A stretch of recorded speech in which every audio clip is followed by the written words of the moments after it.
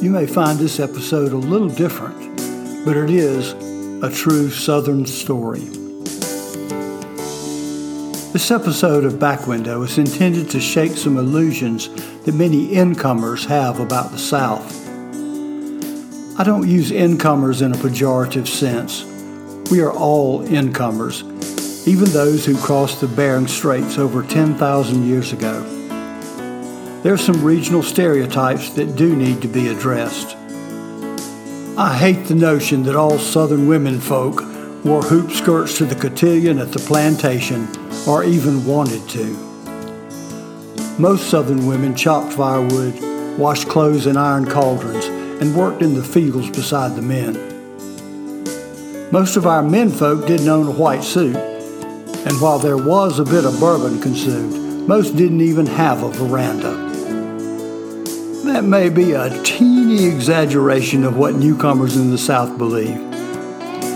It is just as exaggerated to believe that we're all ignorant and missing multiple teeth and brain cells. We come from all sorts of roots, and I want to put some fresh eyes on a couple of real stories.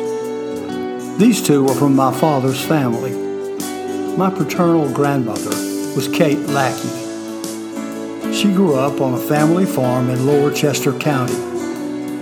I don't mean acres and acres of cotton and tobacco. You could probably encircle the entire farm on foot in 15 minutes.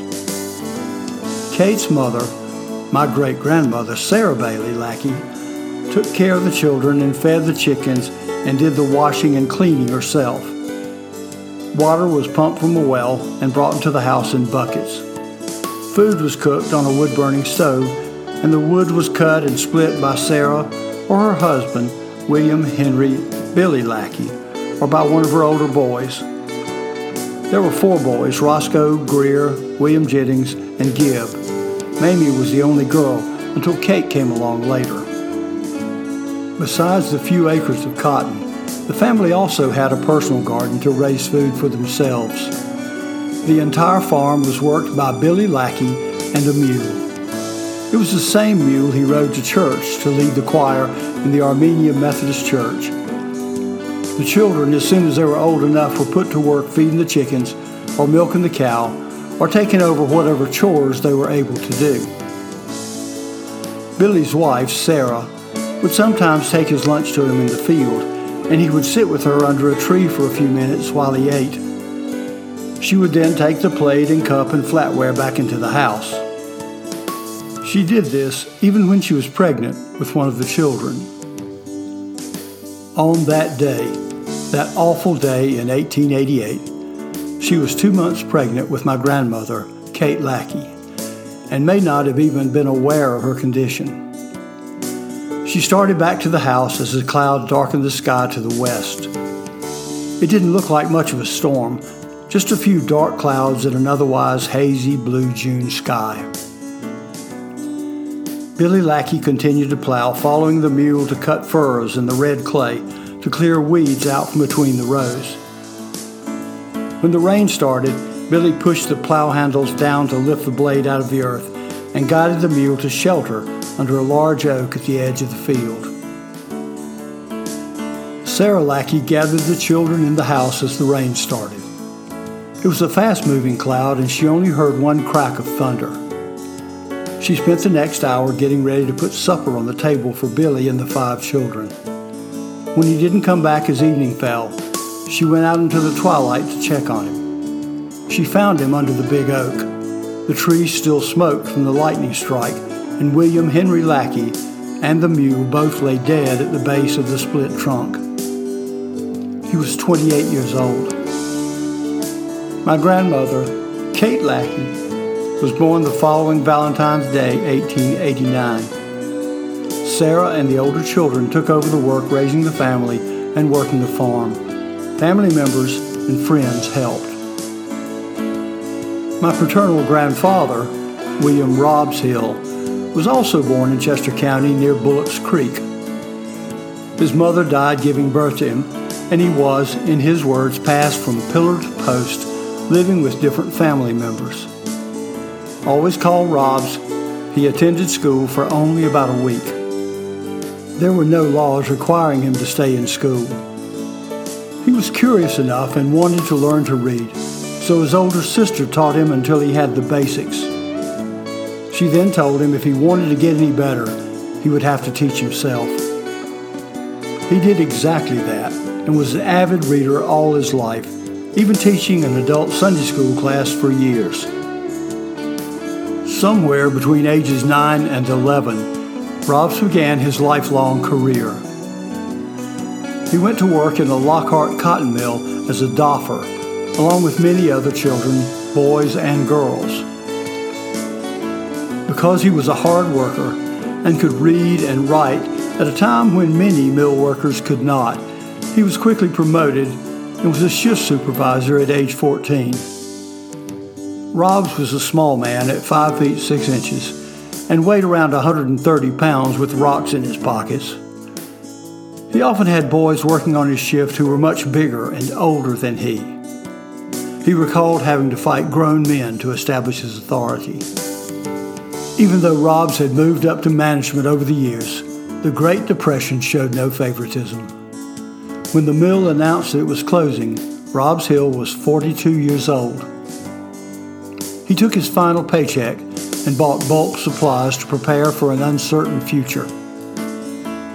My father, who was only 6 or 7, remembers when Robs and his older sons Elmo and Ray brought in 50-pound bags of flour and cornmeal and sacks of sugar.